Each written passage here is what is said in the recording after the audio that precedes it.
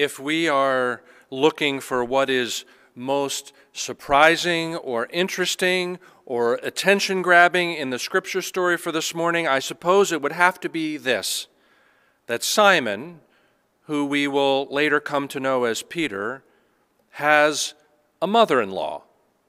Imagine that. I mean, we think of the first four disciples, the fishermen, Simon and Andrew and James and John, as kind of go it alone, free from family responsibility guys. When they leave their nets and follow Jesus, they seem not to hesitate.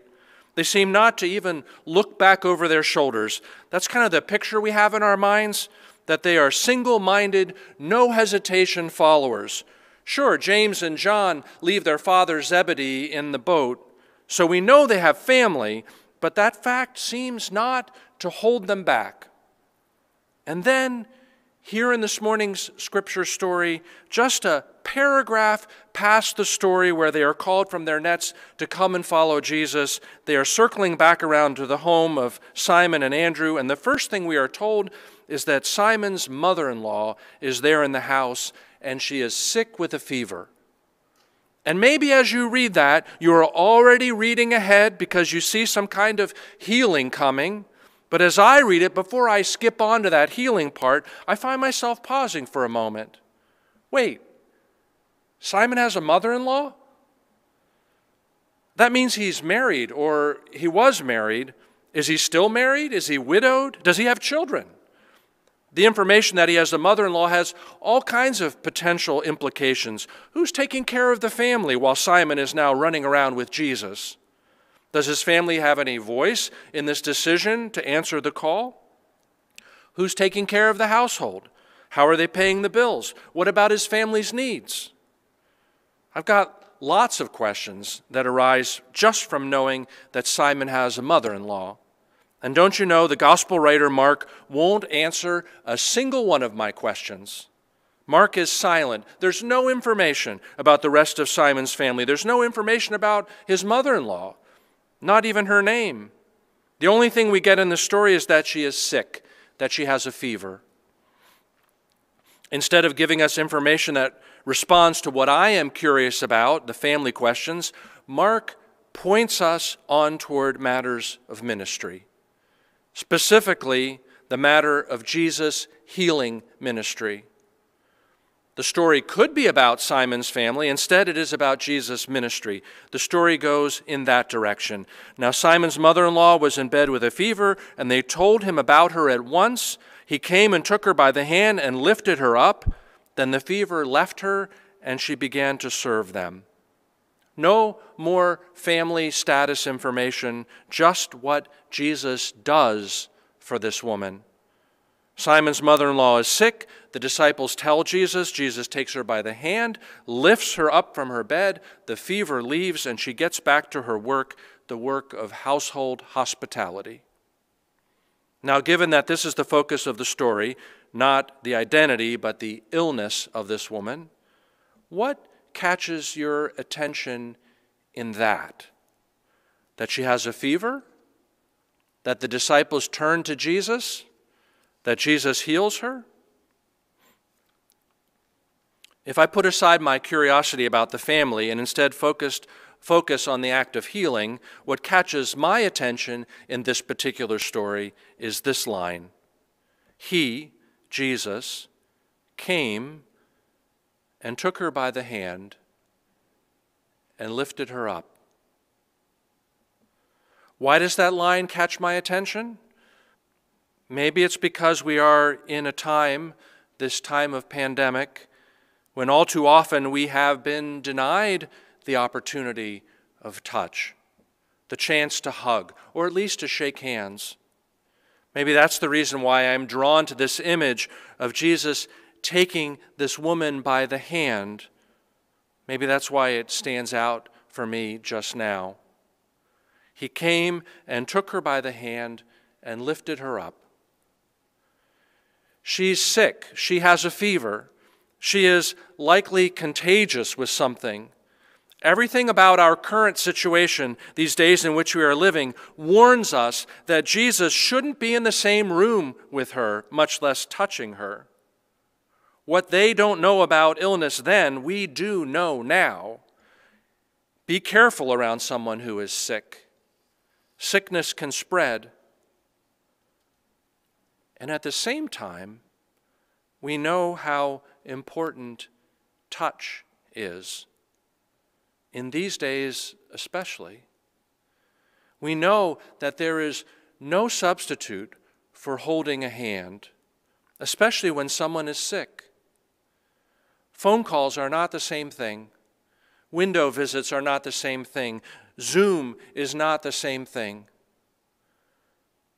Where there is illness, touch can be risky. Touch can spread the illness. At the same time, where there is illness, touch is necessary. Touch can be healing. In the Gospel of Mark, Jesus' ministry of healing takes all sorts of shapes and directions. And the healing he offers to people comes to them by different means. Last week's story had Jesus healing a man just by using his commanding voice, telling an unclean spirit, "Be silent and come out of him."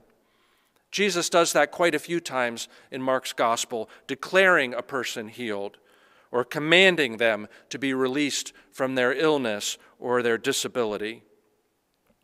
But just as often, Jesus uses touch. He reaches out. He puts saliva on the blind man's eyes. He puts healing hands on a leper. He puts his fingers into the ears and mouth of a deaf and mute man. He lays his hands on a young man with convulsions. The use of touch seems important in the ministry of healing, especially for people who cannot seem to be reached with just words, like those with sensory deprivation, or children perhaps, or a person with an untouchable condition like leprosy. Jesus seems to use touch at those times in particular. And here in this story, why does he take Simon's mother-in-law by the hand to lift her up, to heal her? Is it because she's delirious with fever? Has her sense of awareness been diminished by this fever so that she will not hear clear instructions or expressions of compassion from Jesus? And so touch is the only way to reach her. It could be.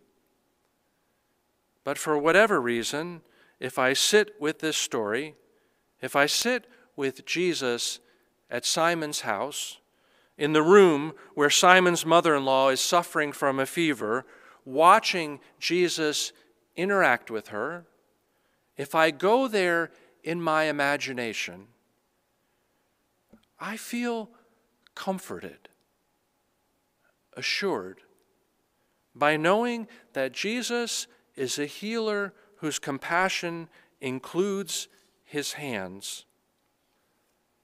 That touch is one of his best tools. I've said to my daughter throughout the pandemic that I need her to be careful, to wear her mask at school, to practice social distancing, to not take any unnecessary risks in potentially exposing herself to COVID. Because if she gets it, I'm going to get it. Why? Because she is a person who requires a lot of hugs. She wants me to put my arms around her so I can fold her into an embrace and so that she can stick her cold nose in that warm spot between my neck and chin. She wants the assurance of touch, so I give that to her. I do not have a barrier of COVID protection between her and me. If she gets sick, I'm going to get sick. Is that the way it has to be? Yes. That's the way it has to be. Because there are times, there are circumstances, there are persons for whom touch is that important. Touch is healing. Of course, touch isn't always holding a hand in the quite literal sense. Sometimes people touch us by touching the things of our lives that we need them to touch, touching our hearts, touching our feelings, touching our fears. People reach out in ways that are physical, but also in ways that are emotional or spiritual. And we know that we have been touched by them, touched by their attentiveness, touched by their friendship, by the sharing of grief, by their presence, by their empathy, by their kindness, by their accompaniment. Touched and lifted up and cured of our fever.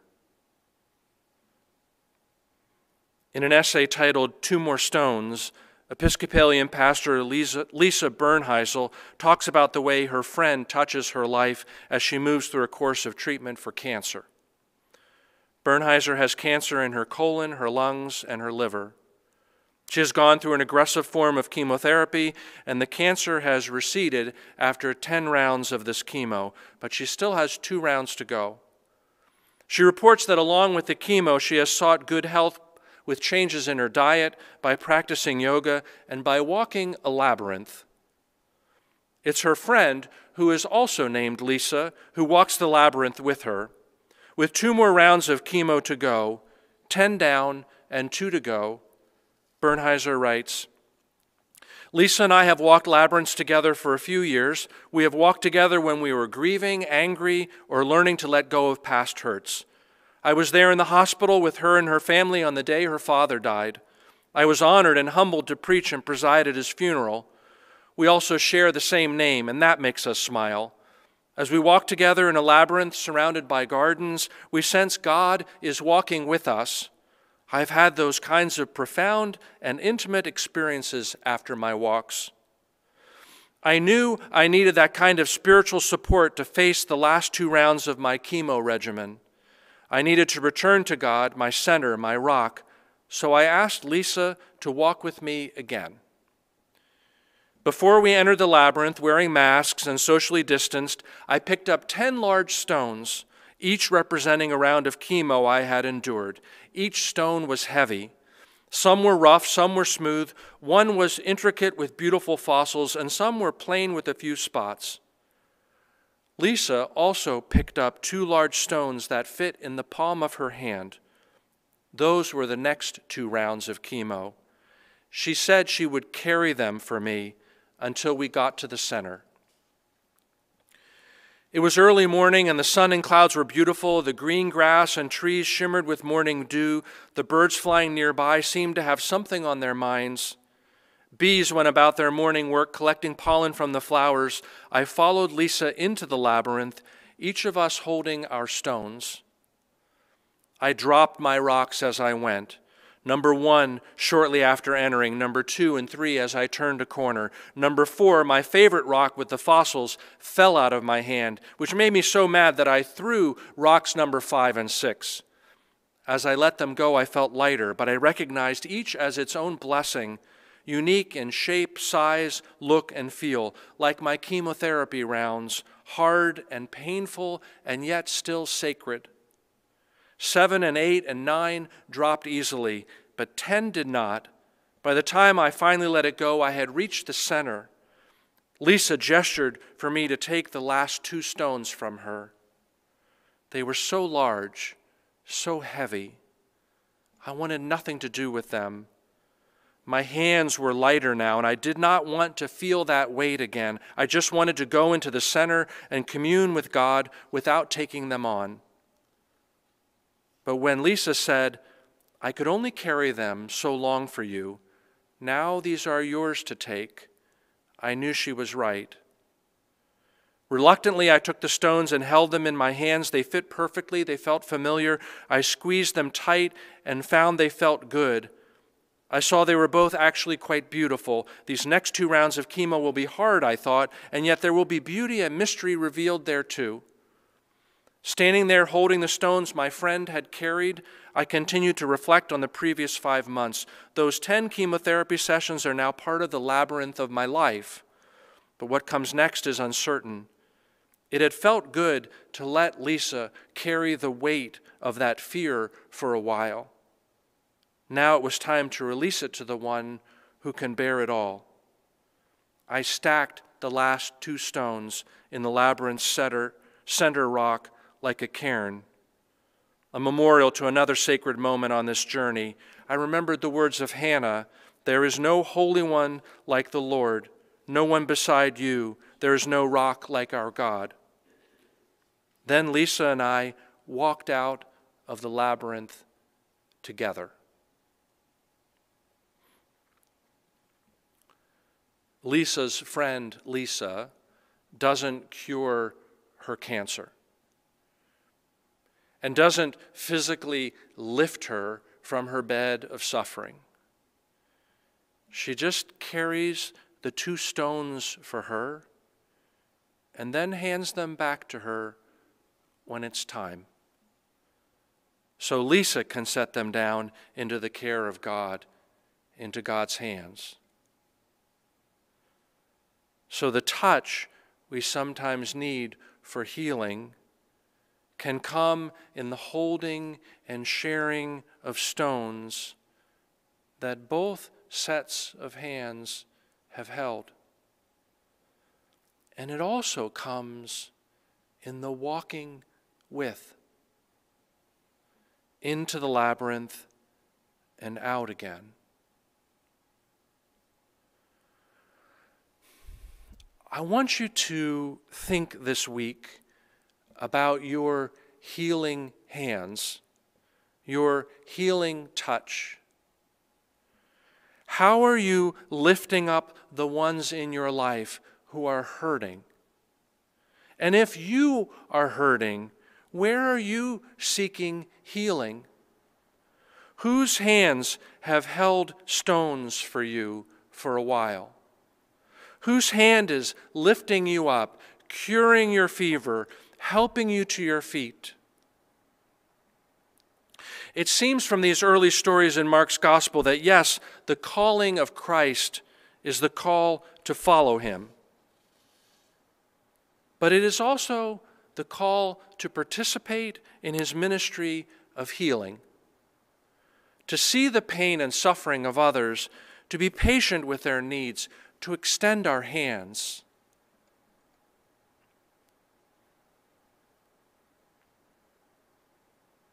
May God hold us in God's hands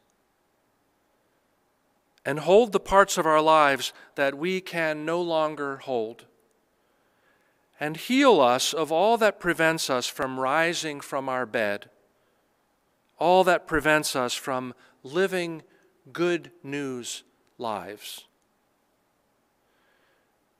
May God's gift of healing, of touch, flow to you and from you.